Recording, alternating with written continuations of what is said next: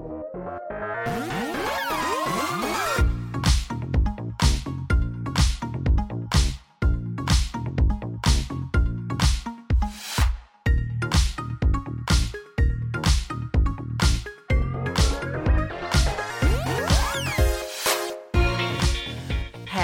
and welcome to Ask Me About K-Pop, the essential guide for recent converts and seasoned fans alike. My name is Shannon. And I'm Angelica.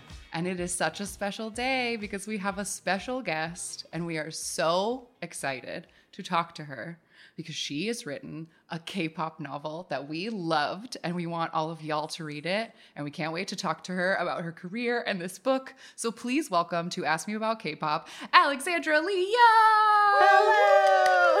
Hi. It's so good to be here. I've been looking forward to this all week, so thank you for having me. This is so fun. We've been looking forward to it too. We really have. Yes, it's an honor to have you here. You have quite an extensive background, both as a music journalist in general, but also within K-pop as well. So we can't wait to hear all of it. We're going to ask you so many questions. Good. Bring it. I'm ready. So the first question that is asked of all guests on Ask Me About K-Pop is, what is your K-pop origin story? How did it come into your life? What grabbed you? How did this all start for you? Yeah, my origin story is very different from most. I actually started into this world when I moved to South Korea for a little artist residency, and the artist residency was like performing arts residency, and I was like, I'm going to do some research on my own into the South Korean music industry, because before then I was a tour manager for a few years, and I was just interested to look into it in a foreign country. And so I got interested in this company called Dispatch, which was like one of the first paparazzi companies in South Korea. And we talk about Dispatch all the time. And I was just really interested in the kind of like the surveillance culture that was starting to crop up, like in the I was there in 2014. And so it wasn't even about the music at first. It was about sort of reporting on that aspect of it.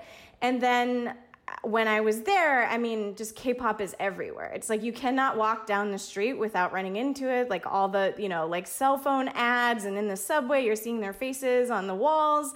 And I was like, okay, I'll just check this out. And then like I went to a show at M Countdown, and I was like instantly hooked. It was like I saw like the fans out there were just so excited, and they were talking to me about it in kind of like English and Korean.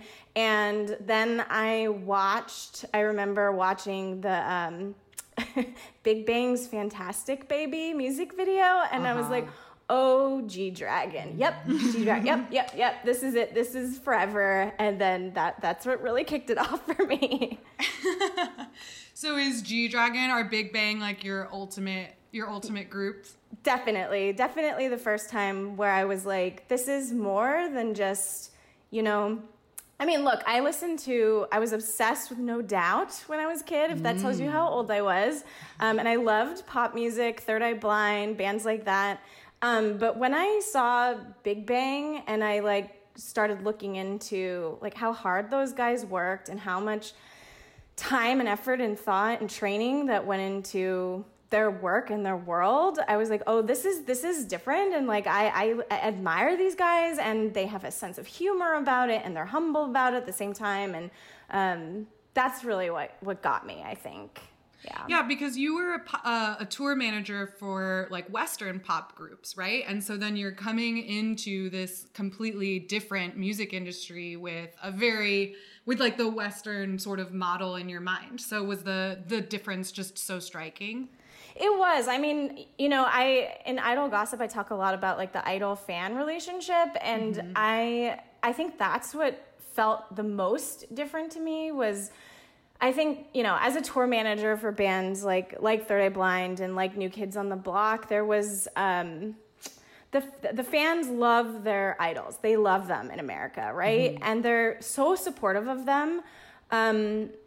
But there was something more, like there was kind of a two-way street in South Korea, like when I met those fans, where it was really about like I'm here to support them, not just their music, but like who they are when they stumble. I'm going to be there for them. When they have a success, it's my success too. And the idols similarly support their fans in that way. And I was like, wow, this is so much deeper. This relationship is so much deeper than anything that I saw as a tour manager back home. I mean, granted, like most of the shows that I went to back home was just like a bunch of screaming people in my face who like tore at my clothes when I walked past them. But no, in South Korea, it was a totally different thing. And it was really the fanship that was like new and interesting for me. Before we jump into the book, just because I'm curious, so Big Bang is what got you originally. Is G-Dragon your ultimate bias? Yes. First of all. Yes. Perfect. I love that. But also just wondering, are there any like more recent K-pop groups, or like what is your K-pop listening habits like these days now that you're not so entrenched in the industry?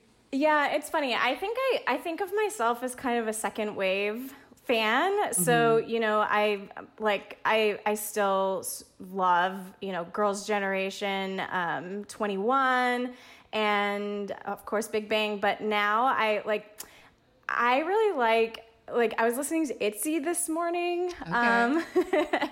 And who like one of my favorite songs of the last few years is Forever Young by Blackpink, which I mean, sure, partially because of my last name, but also because I love that song.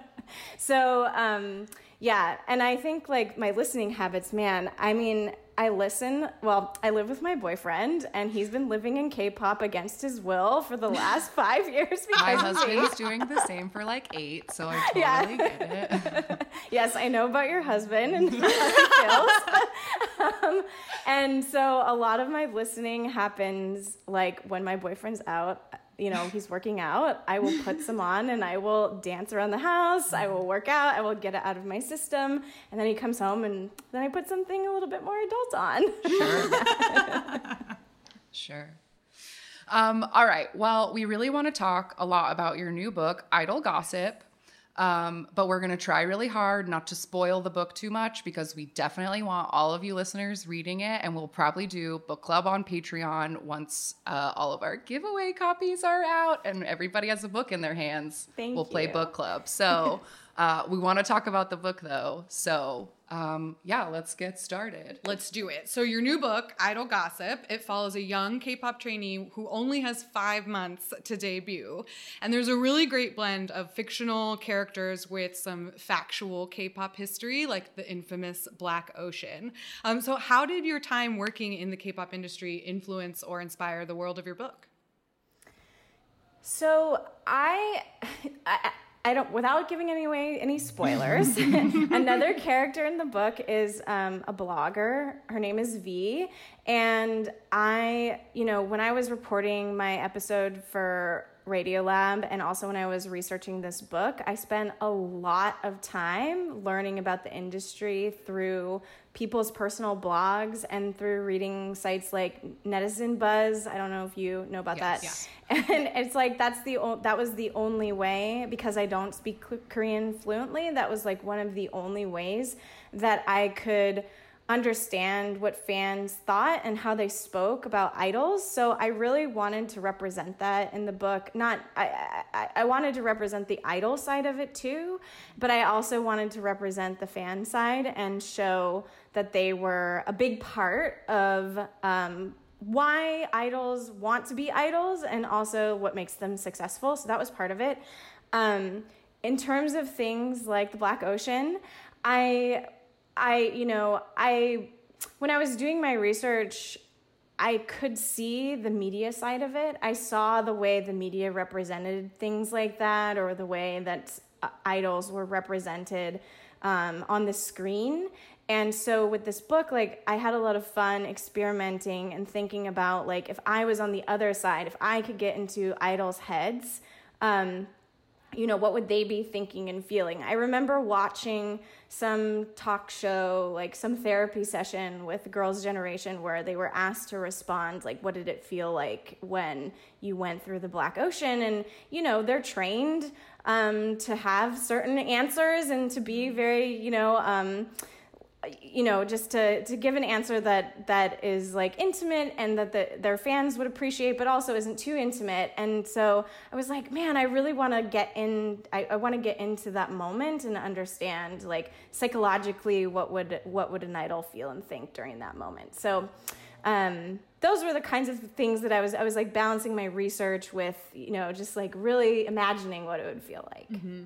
Yeah, and your book is really, it's a fun narrative structure which makes it like a really easy and great engaging read, that you go back and forth between like the blog posts and the comment sections and then the sort of narrative chapters where we get the idol's point of view. And so would you say that like that's kind of where you're towing the line between fact and fiction, of like the idol narrative chapters are maybe a little bit more like based in your own imagination, whereas the more like K-pop historical fiction comes in through the blog posts and comment sections? Exactly right. Yeah. You nailed it. I didn't want to stay, I mean, it is a work of fiction, and I didn't want it to feel like, I wanted the true K-pop fans who read this book to feel like, oh, this author knows what she's talking about. She's not just a tourist in this world. She's also done her research. And so that was what, V and the blog posts was hoping to fulfill that. But I also wanted people to feel like, oh, this is not a group that I know. This is like a totally new thing, and I'm not gonna, of course, people will project onto the characters in the groups, but I wanted it to feel like, oh, this is a new thing, and I wanted to get really creative with it. I didn't want it to be, like I was writing a report on K-pop or something. So yeah. Well, I gotta compliment you and say I think you did an absolutely wonderful job as K-pop historians that feel like we know everything about K-pop. We enjoyed this book so much, and we're texting each other back and forth. And Hilka said that like it feels like one of our friends like wrote a book. Yeah. Like there were just certain phrases and certain ways that you would like describe things that I was like, oh my God, she's such a true fangirl. Like, she gets it. And there was something about like the way that you described one of the characters' mouths, and like the narrator is like, oh, that pouty mouth. And I was like, this is such a fangirl. I love it. It was great. You nailed it. I have to tell you, can I tell you guys a secret? This is like my big secret. When I listened to your episode about Shine, I was like, oh no. And I reread Idol Gossip, and I was like, oh, I did a terrible job. Like, they're gonna hate it. So I completely disagree. We completely disagree. Yeah. We completely disagree. That makes me so we were happy mad at with Jessica because Jessica was there for real, and we wanted her to give us some kind of real, and she didn't. Yeah. And there were so many moments in Shine where we were like, did this person know anything about K-pop? And it was like supposed to be Jessica Young.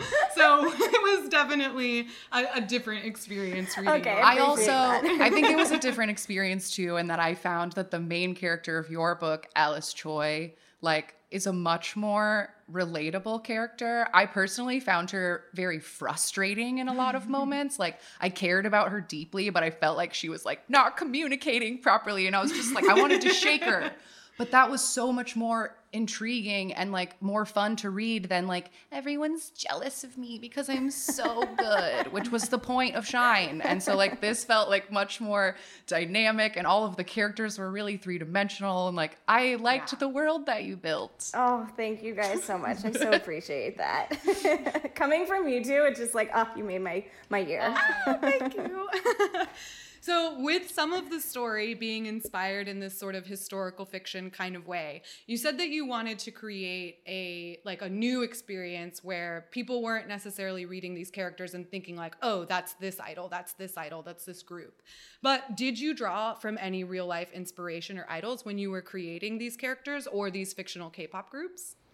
Definitely. So I wanted EXO Kiss to be kind of a Girls' Generation, Lionheart era sort of group. Okay. That's who I had in my mind vaguely as I was writing them. And then, when I was writing about their single, Today, Tonight, A-list single, I listened to 21's I Am the Best like 1 billion times because that was really the model for it. I mean, this is a very common thing in K-pop where you have like all of a sudden like a complete shift in, in style and in like BPM even sometimes. And I wanted their single to do that, to have that moment where it just like suddenly shifts and there's a theme in the book, turn on the light or turning off the light, and like maybe Alice kind of starting to slowly understand her privilege throughout the book. And I wanted that's the song the structure that they sang to kind of emulate or echo that sort of like turning on the light for her too. So that song was a huge inspiration for Today Tonight in terms of its song structure in my head. I was actually going to ask you guys, because one of the things I've been talking a lot to, or I have been mentored a lot by Axie O, who wrote this amazing K-pop novel, EXO. It just came out, and she's kind of been my mentor through this whole process. And she told me a while ago, she was like, one of the coolest things when your book publishes will be hearing what people think your characters, like what idols your characters are modeled after. And I was like, oh my God, I can't wait for that. So I wanted to hear from you two if you saw anybody that I might not have seen. You can go first. Absolutely. She's pulling up notes. She's like, yes, I know. I think that I was picturing A-list's vibe as a group to be Red Velvety. Like, I think that's like what I was kind of imagining. Yes. And then like MSB, I was trying to decide if MSB was supposed to be like a BTS allegory, like that's how huge they are, or like I was trying to figure out like who MSB might be, but like picturing characters in my mind, June looked like Joshua Hong from 17. And Arya looked like Do-yeon from Wiki Miki, because she was like described as being like tall and so beautiful, and like so that was like who I was picturing. I pictured Joy as Arya because she was like the tall leader who had been like a trainee for so long.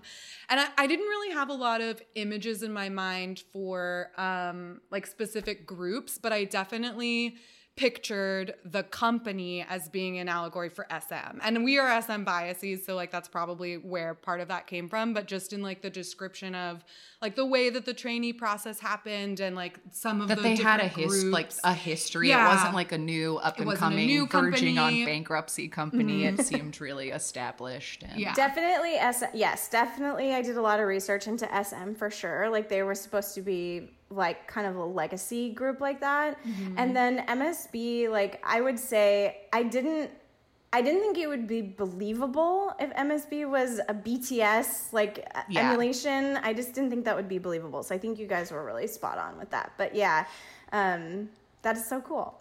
That's really cool.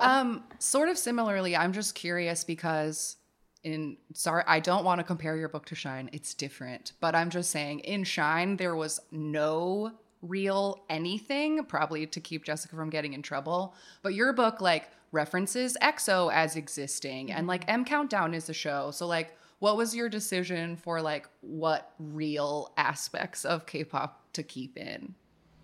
Yeah, that's a really good question, and one that I kind of had to keep answering over and over for myself as I wrote the book, because I wanted it to feel, it's funny, I think when you're reading a book about something you really love and they make up, place names or band names and they're trying to make it sound like the real thing, it often is like, nice try. Like that sound. Yeah, I get like you're trying really hard to make that sound like, a band that would be in that genre, but it sounds silly, And so I wanted there to be like, I wanted to create my own world, but I also wanted to pay homage to like the things that I love about K-pop, and I wanted it to feel like it could be set in the real world that existed. So I think I drew the line where it was like anything that was inside Alice's immediate world, like in the in her entertainment company, and like even at the Dream concert, like she wasn't gonna share the stage with a real group. But she did, South Korea is a real place. And sure. Those places, so it's like that's real, and like some of those idols and entertainment companies exist in the world she's in, but she's not butting up against them. So that's where I drew the line. Mm-hmm. Yeah, and you did so much research, obviously, for creating this whole world. Did you do a lot of research when it came to those K-pop groups that you made up in the book, like EXO Kiss, for example? Did you have to imagine, their whole discography or come up with member profiles for them? I did this was a hard thing because there were so many characters in this book. There was 5 in A-list, and there's all the teachers and the minders and, Alice and Olivia, the 2, main characters, and the parents. And so I kind of needed to draw the line somewhere. Like I couldn't totally build out EXO Kiss, and I couldn't totally build out MSB because it'd just be too many characters to introduce. But I did, with Soyeon, I loved thinking about what were some concepts that she loved, and how would that contrast with Alice's, like what kind of concepts she would be interested in. And then I really, I thought through like the trajectory of June's releases, like what was his, like what kind of concepts did he have before his current one, and like I liked the idea of like first he maybe his first album was like something lighter, and then he did a couple albums after that, and then he finally did his first dark concept, right? And then his first dark concept was like a big turning point for him, and it's when he could really delve into himself, into his music. And so I thought about it on that level, I think, with those main characters. I loved that conversation, or that moment with June too, when he was talking about the darker concepts. That conversation, like between him and Soyeon and Alice, felt like so realistic, as far as like it really felt like that was something that idols would have a conversation about behind the scenes. And the way that he described, like, yeah, that wasn't a very popular concept because it was so different, but I really got a lot out of it, or something. Like, I just thought that the reflection piece of it felt very much like a conversation you might hear idols have. Yeah, I feel like I've definitely, I've heard that a lot of times. It seems like with idols, when concepts are not popular with the public, those are often, they're like, but that was my favorite one. Mm-hmm. Yeah. I really liked doing that. So yeah, it was a good little combo. Thank you. That's a very common conversation that I hear too, like with bands that I've worked with, where it's like, our fans just want us to play our singles, but like my B-side or like my little song that no one loves, like that's my favorite one to perform. And it's like they have to balance that when they do shows. It's like, yes, we want to give them their bangers, but we also want to do the stuff that makes us, like, that fulfills us, that we like to perform too.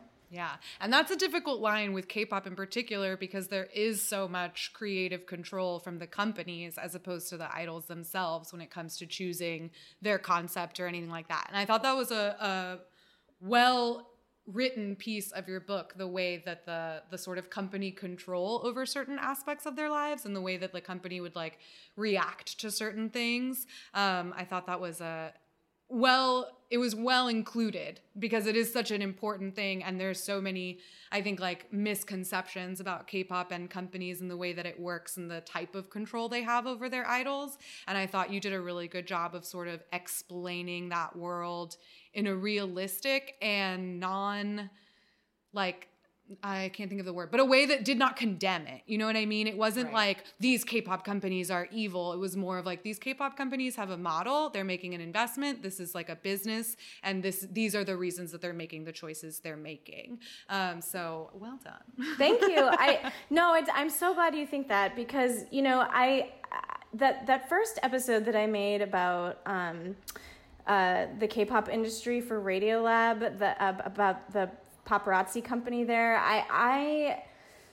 my one regret about that episode is that it kind of vilified, it really vilified the entertainment companies, and it made idols look like such victims. And I know that there were some fans who listened to that and it was just like, oh, another media company condemns dark the thing that we love, the dark side of K-pop and the dorms and blah blah blah. And so I think Idle Gossip was like my second attempt to show that it's like way more complicated than that and way more dynamic than that. Like there is a reason why so many, you know, thousands of people want to dedicate their lives to this thing. And because like it can be hard and it can be grueling and sometimes it can be scary, but it's also really fulfilling and satisfying, and like people, this is their dream and this is their art. And I wanted to show both of those things in this book. Mm-hmm. Yeah. I also thought, like, how do I word this without being spoilery? Always the trick. That there's a specific post from V that is sort of raising the question of whose fault it is when there is backlash against idols that I thought was like really interesting. Really interesting. Yes. Yes. Okay, I don't want to give anything away either. Yeah. So, you know, when I lived in South Korea, I talked to a lot of my friends who are Korean nationals. They talked to me about that, about the news media and about the kind of K-pop industry and about the society in which they lived, and that like all of those things, like about what's like permissible or taboo in popular culture in South Korea, like all of that is very much wrapped up in K-pop, like is on display and is like the tension is there. And so, and like I'm not gonna spoil this either, but like June has a thing. Yeah. And I wanted to touch on that too, and just kind of play around with that. And like V, the blogger, let me do that. Since we're on the topic of V, I loved that character. She, to me, was like one of the more dynamic characters in the book. And I thought the way that you created her character arc was brilliant, in the sense that like she's a character that we never actually see on the page. We only know her through her posts and her comment sections, but she is a really great character arc through the story. And I was wondering if you could just tell us a little bit more about her and what you kind of wanted her to represent. Yeah. So when I went to M Countdown the first time, you know, I remember there was a lot of people out front who had like the most expensive cameras I've ever seen, you know, with the lenses that are like the so size big. of the desk. Yeah, that I'm on. And I was struck by how young they were. Some of them looked like they were in high school, and it was definitely during school hours when I went. And I was really interested in them. And I was like, I don't think you're professionals. I don't think you're doing this for like a company. I don't think this is just for you either, you know? And so I did some research into like, who could those people be? Like, and what are they doing? And I learned that there were people there are mostly girls and young women who they devote a lot of their lives to documenting idols and their comings and goings for the fanships. And like, they're beloved because they're doing this work that people want. And like, I think a lot of people love them because it's like you're not the paparazzi, you're doing this because you care and you want to dedicate yourself to this, and you're doing us an enormous favor by doing this. And so I wanted to play around with that, and like I think V got too caught up in it, and like I could imagine someone getting lost in that, you know, and trying to figure out where the line is between like, this is, I am a fan, or I'm supporting this person, to like, I'm crossing the line, I'm like going overboard here, I'm getting jaded because of like how much this is taking up my time. And so she was really inspired by them. And I will say, I don't think anyone I met there that day was a V type character. I wanted her to be like villainous a little bit, just for the sake of the book. But yeah, I was really interested in that. No, she felt very, very real, especially her extremely snarky replies and like her comment replies were, oh my God. I was like, I hate this woman. But like, oh my gosh, I know. There was one part where she was when the moment when you were talking about like who's to blame, and she has a line about something about like, I am not the cancer, I am the doctor, shining the light on the infected parts or whatever. And I like highlighted that and I was like, this woman, like the irony, like the hypocrisy. And I was like losing my mind because she was so dynamically written. Oh, thank you. I'd love to see your copy of the book with the highlights. That would be so cool to see. All my furious note taking. Okay, this next question is a bit of a diversion, but I am curious. So the main character of the book, Alice, is Chinese American, and she moved to Seoul for her mom's job. Did you have a specific motivation for writing her as a foreign idol, specifically not even a Korean one? Yes, 100%. I love that you asked this question. I'm not Korean American, I'm not Korean national, and I wanted to write to use this term that's been totally overused, I wanted to write from an authentic perspective because I knew that I couldn't write from the perspective of someone who came of that culture. And I wanted to be really delicate about that, and to respect that. And also, a lot of Alice's character arc, it reflects something that I went through when I was in South Korea. That was my experience there, like feeling like a fish out of water. And, I spent a lot of time with people my own age who spoke very little English and feeling like I was on the inside some of the time and on the outside some other times. And I wanted to reflect that feeling. But also, like, there's this, one of the themes in the book is Alice's sort of like privilege and obtuseness to her own privilege. And I'll admit, I was the same way when I was there. I remember, one of the last nights of my artist residency, I was doing a presentation about my work that I had done, and I was talking about, like, this residency, this is so embarrassing now in hindsight, but I said, like, this residency was incredible. It taught me that, like, if I put my mind to something, I can do it. Nothing can stand in my way, something stupid like that. And I remember there was a woman in the crowd who raised her hand, and I kind of knew her, and she was like, don't you think, though, that was easier for you because you're an American and you could just, like, the people, this is like an international residency and they were just, like, open to you coming in and doing something different? Don't you think if you were, from Korea, this would be a lot harder for you? And I was, like, stunned, and I was like, yes, you are totally right. And, like, this whole time I've been here, I've been thinking about, like, me being here and like what it's like to be immersed in this culture and how different it is for me. But I was never ever thinking like, what is my impact as an American on the people that I'm spending time with and how must they view me?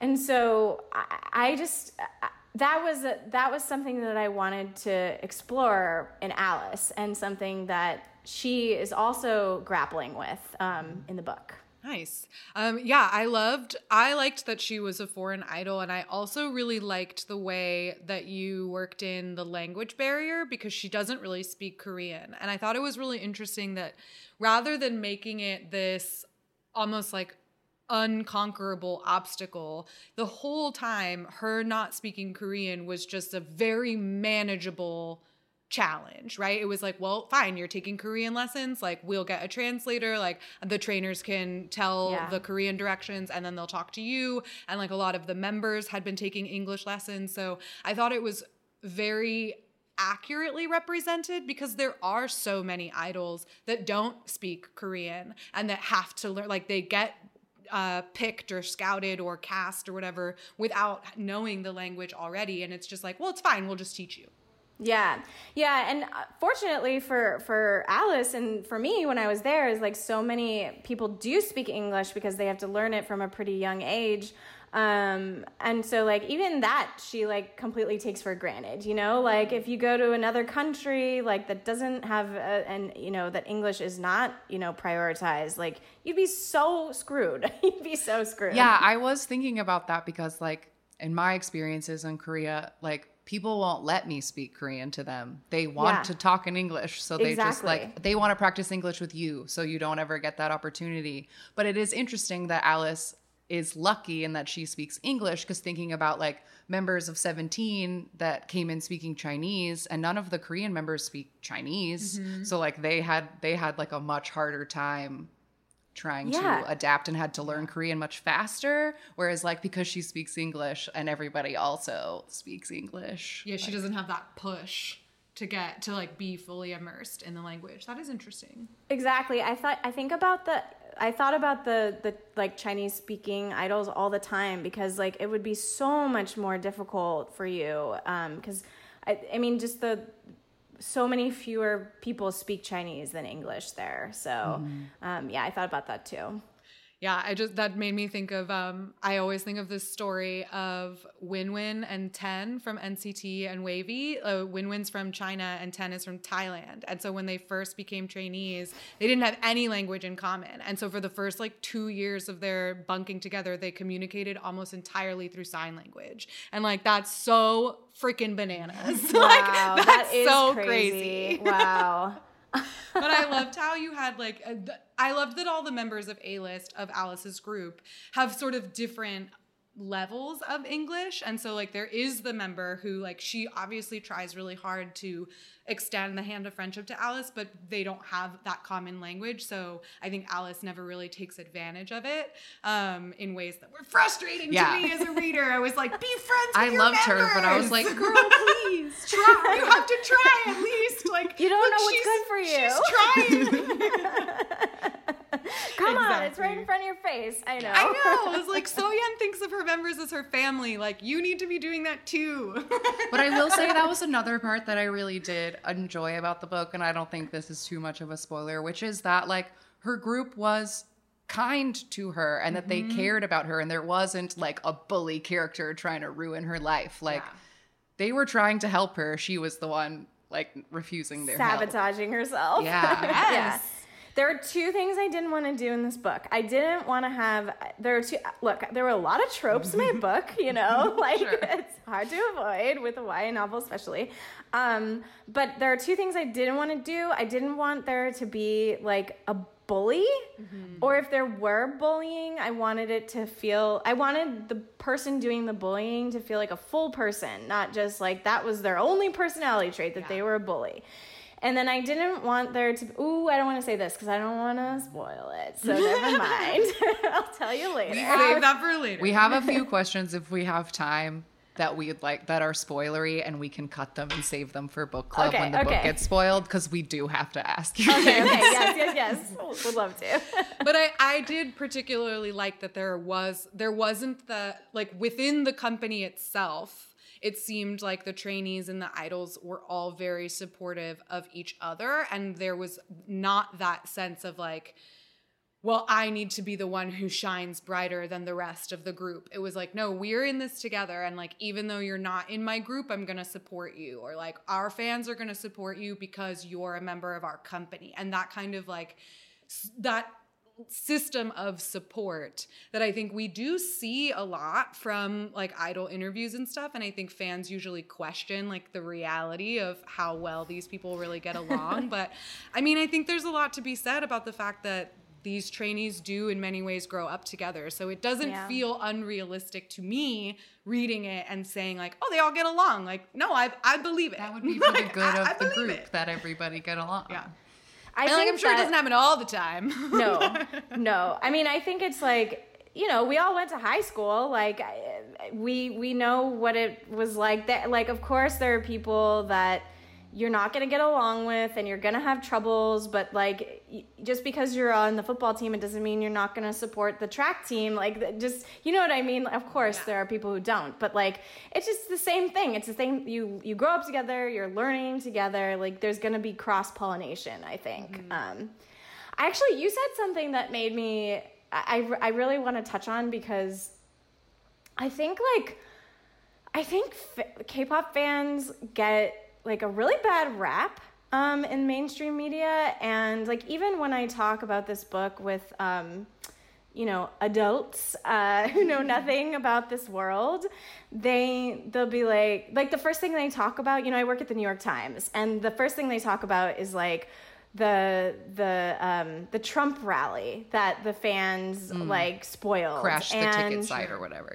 Yeah, crash the ticket site, and like they're so maniacal, and like they can do anything, like they can hurt people, and I really, with this book, like it's like, no, yes, it's powerful. Yes, the fanship dynamic is really powerful, and they do come together, but not just for scary bad things, like for like amazing things. And so, like you were saying, like I wanted there to be.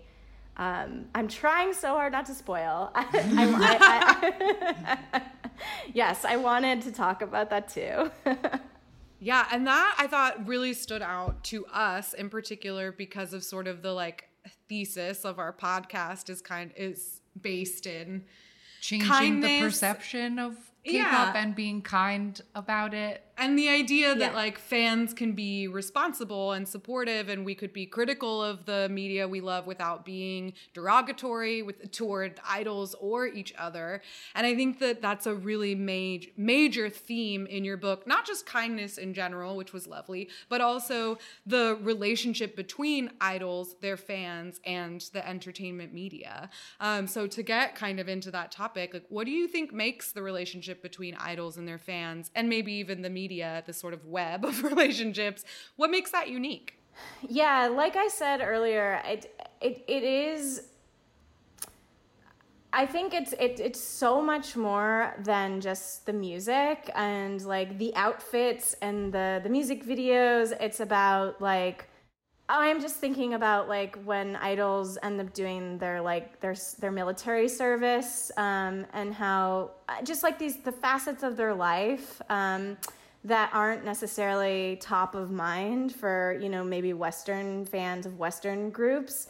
And I know that's not totally true. Like I know that they're like my little cousin who's a teenager, she loves Taylor Swift, and she knows so much about T Swift's life and what she's up to on a Saturday. But I think K-pop fans, they are like, they know that they're sick and they're hurt, and like we'll send them well wishes, and like they'll be concerned for them, and then like when they have successes, it's like I said, it's like they share in their successes. And idols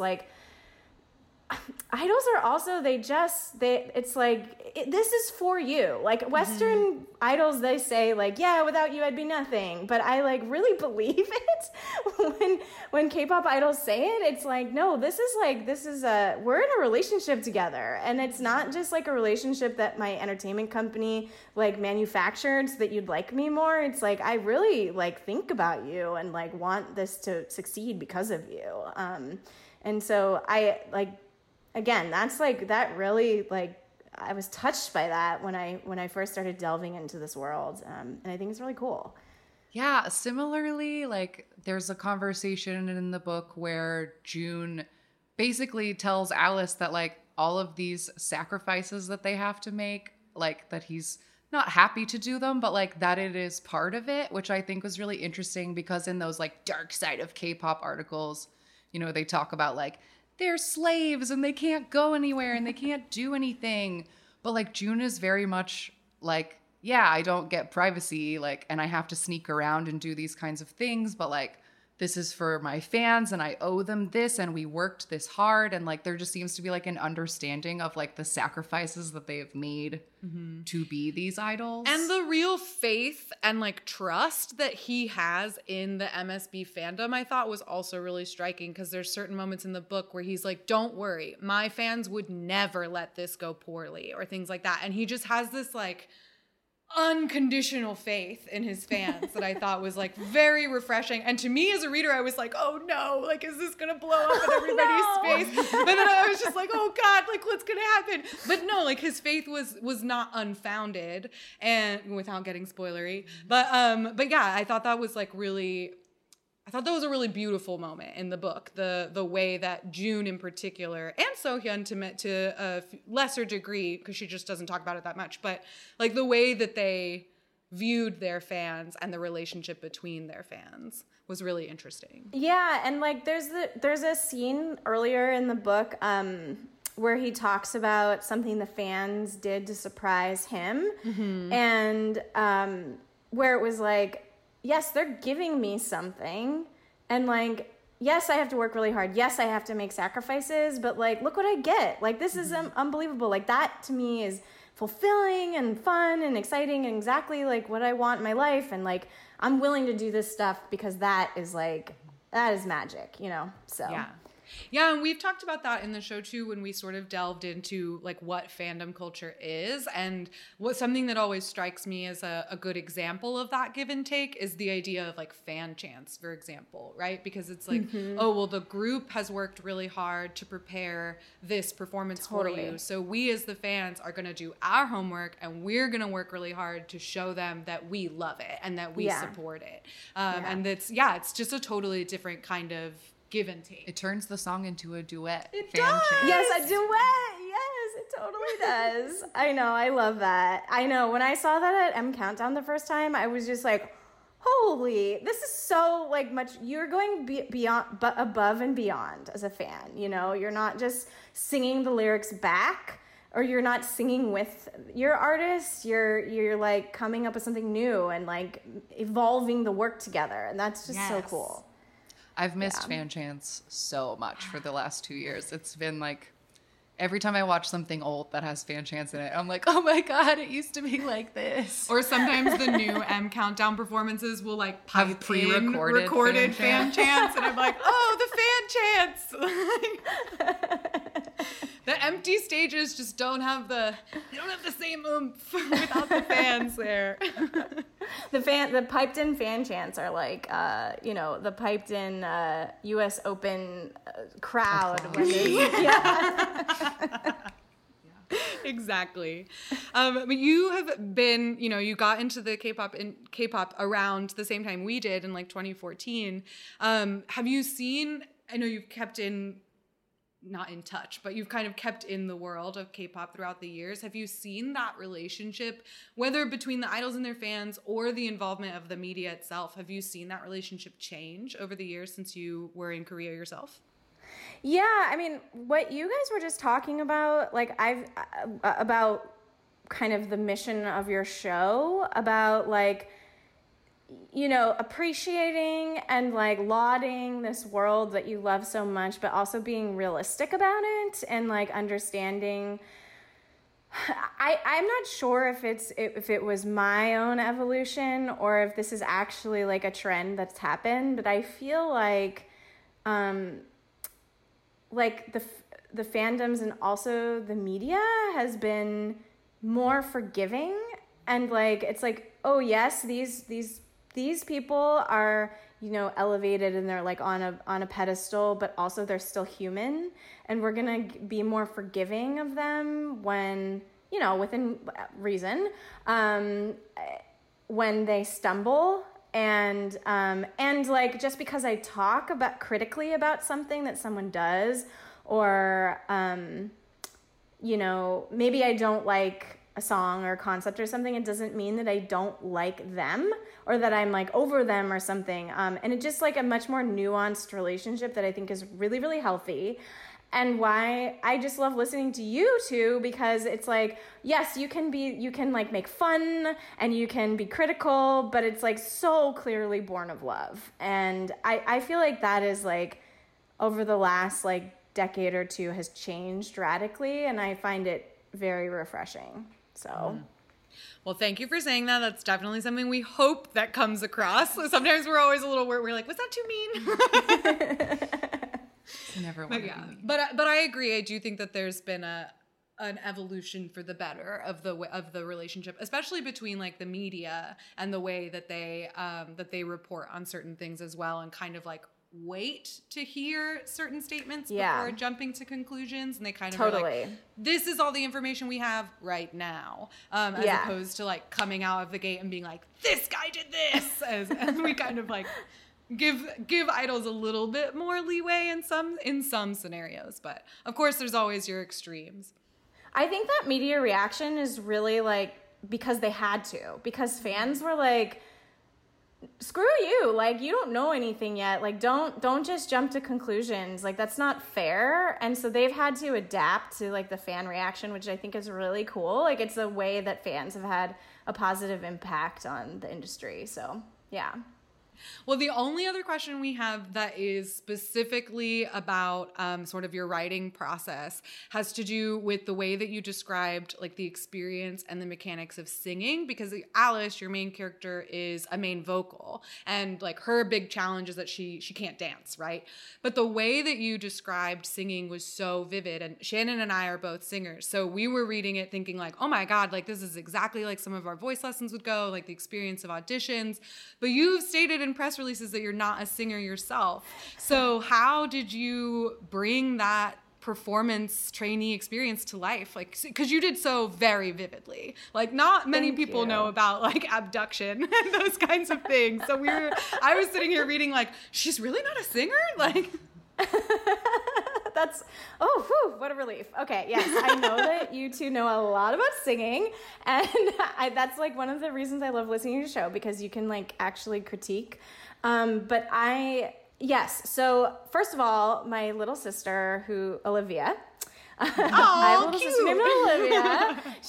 She's 20 years old, and her whole life her dream has been to be a famous singer. It used to be she wanted to be a Broadway star, and she went to, performing arts school for that. And now I think it's changed a little bit. She's getting into acting. Performing arts school will break you like that. Oh my gosh. Yeah, and a lot of like what I wrote about is based off of stories that she's told me, or her experiences, and so like the last decade I've watched her like struggle through her singing lessons and her hiccups in her training, and so I've learned a lot from her. And I watched a lot of YouTube videos and tried to teach myself how to sing so that I could write about it in this book. Yeah. Oh my gosh, that's brilliant.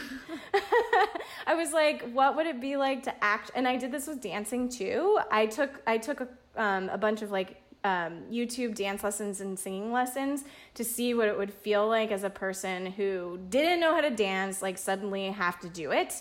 So I was like watching like intermediate dance classes, and like flailing around the house and like, and then writing about it later. And then, watching some advanced singing lessons and seeing like how the teachers directed their students and like how the students struggled.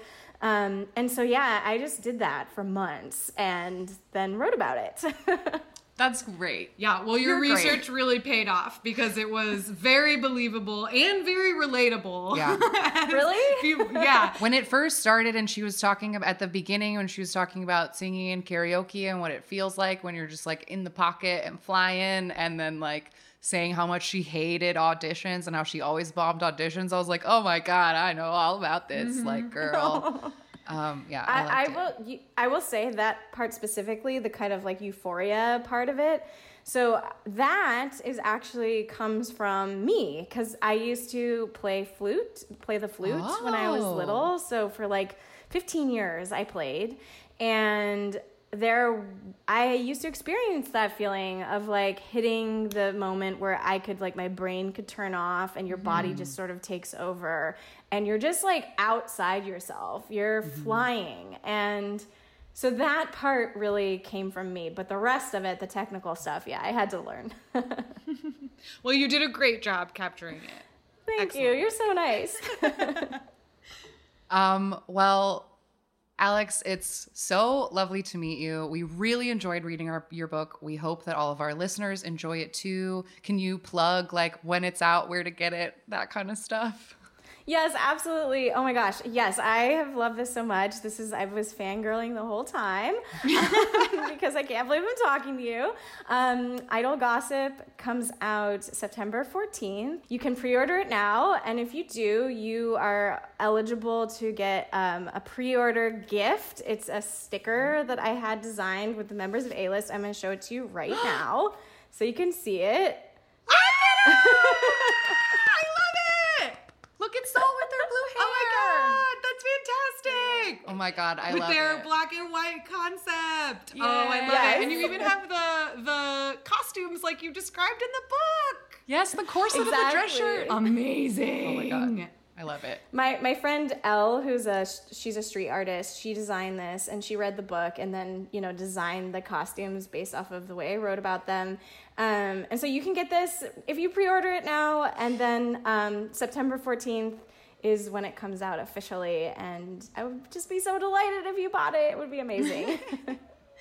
Yes, we can't recommend it enough. We thoroughly enjoyed it. It was a fun read from start to finish. And if for any seasoned fans that have been listening to this podcast, you will definitely pick up on a lot of great kernels of truth in this K-pop historical fiction. I thought it was perfect. Thank you so much for joining us today, Alex. Thank you so much for having me. This was so fun. All right, we are back, and it was so nice to talk to Alex, but we have to do a regular episode and do a random game. And this week, the random number generator gave us CLC, which is an acronym for Crystal Clear, which I did not know until just now. They are a girl group formed by Cube Entertainment in 2015.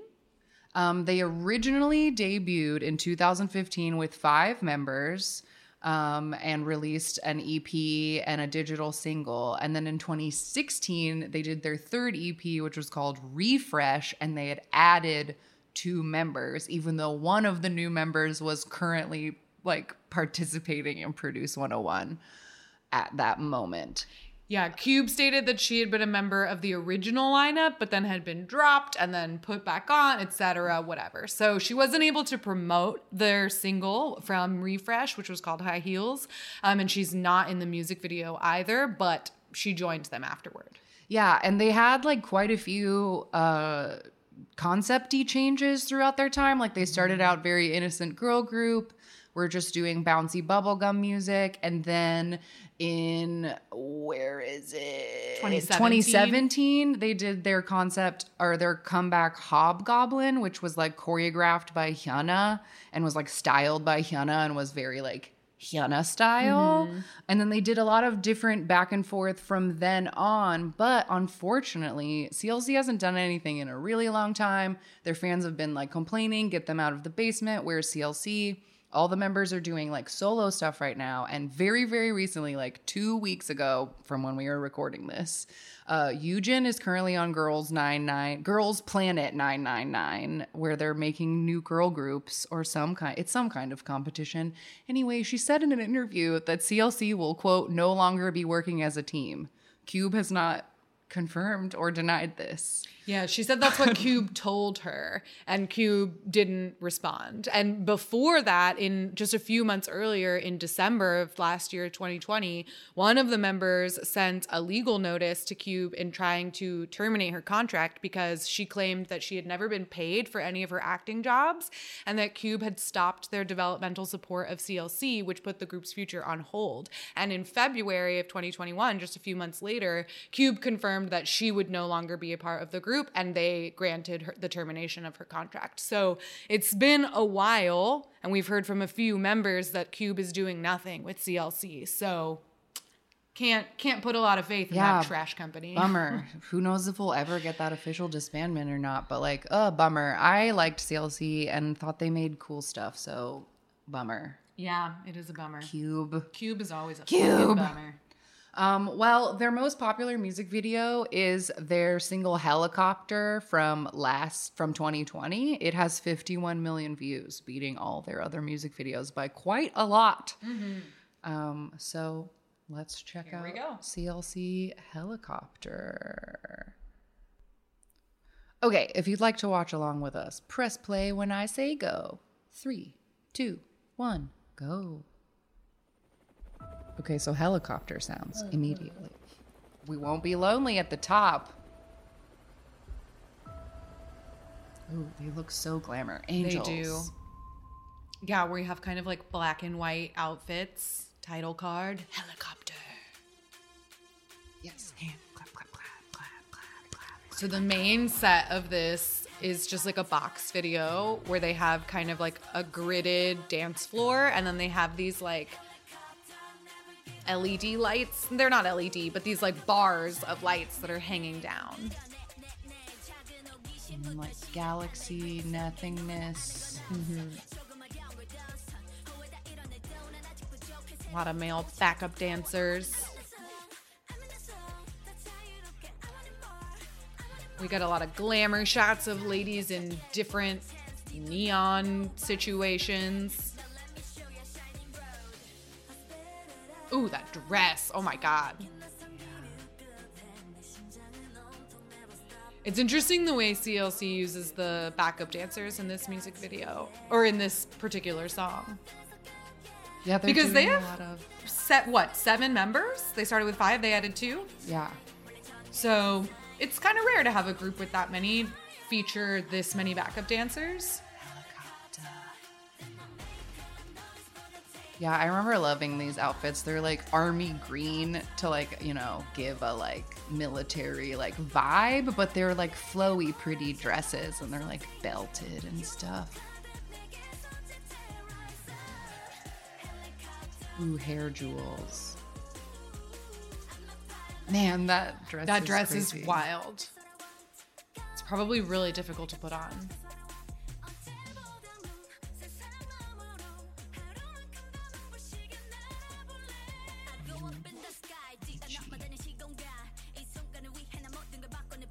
I actually hated those outfits. I just think they look really cheap. Yeah. I can see. The glamour outfits don't look cheap, but No, the they army look green, expensive. like flowy peasant top with the corset over it. I don't know. It just felt very like early 2000s in a way that I wasn't into. Yeah, fair.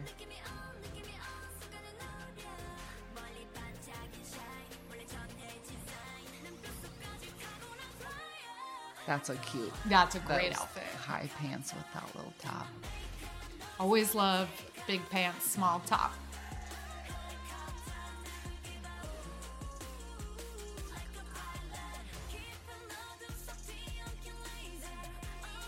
Laser. Laser, Lola Laser.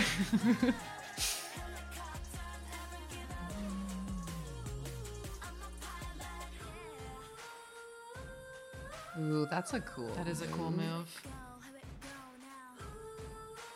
I was trying to think of, I think the only CLC choreos we ever learned were Hobgoblin and Black Dress. Black dress, yeah.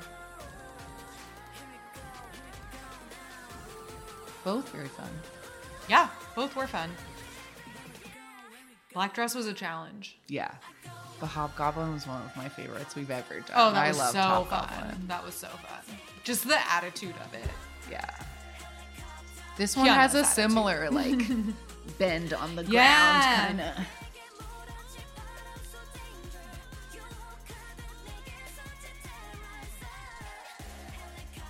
One of these girls is wearing a flight suit, and she looks great. Wow. CLC. The journey never ends. Ooh, the irony. Yeah, that's It like does, a punch. though. It does. Yikes. Well, I'm sorry, CLC. I hope all of y'all find jobs soon and that Cube like lets you out of their basement so that you can live your life. Yeah, and get paid for it. Jeez Louise. Always a bummer, Cube. Always a bummer. Well, it's weekly recommendation time, and we are just going to continue to reiterate that we recommend Idle Gossip by Alexandra Lee Young. Yes, we just have to recommend Idle Gossip. We thoroughly enjoyed reading it. It was so fun from beginning to end. We loved talking to Alex. And if you're interested in pre-ordering the book, which comes out on September 14th, we have a link for it in our link tree, Idle Gossip pre-order, and it's just a simple Google form. And if you pre-order it before September 14th, you'll get get some swag, and it's really cute. Yeah, so get your copy, enter our giveaway to win a copy. Just get one because we're definitely going to do book club next month because we stayed after long with Alex to ask her spoilery questions, and I'm going to need to put them in that episode. And we have a lot to talk about. I have so much to talk about, and I can't wait to hear what y'all thought of it.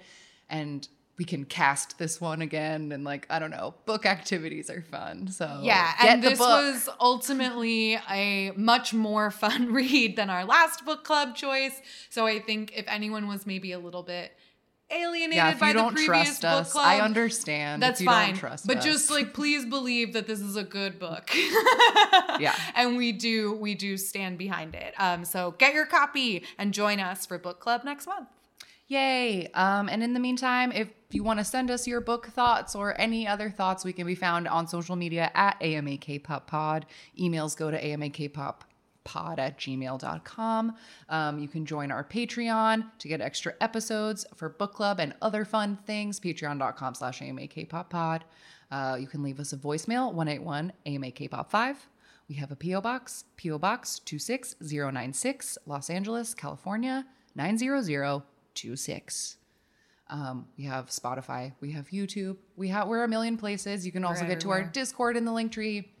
Y'all know how to find us at this point. The link tree's in the bio of our Twitter and our Instagram.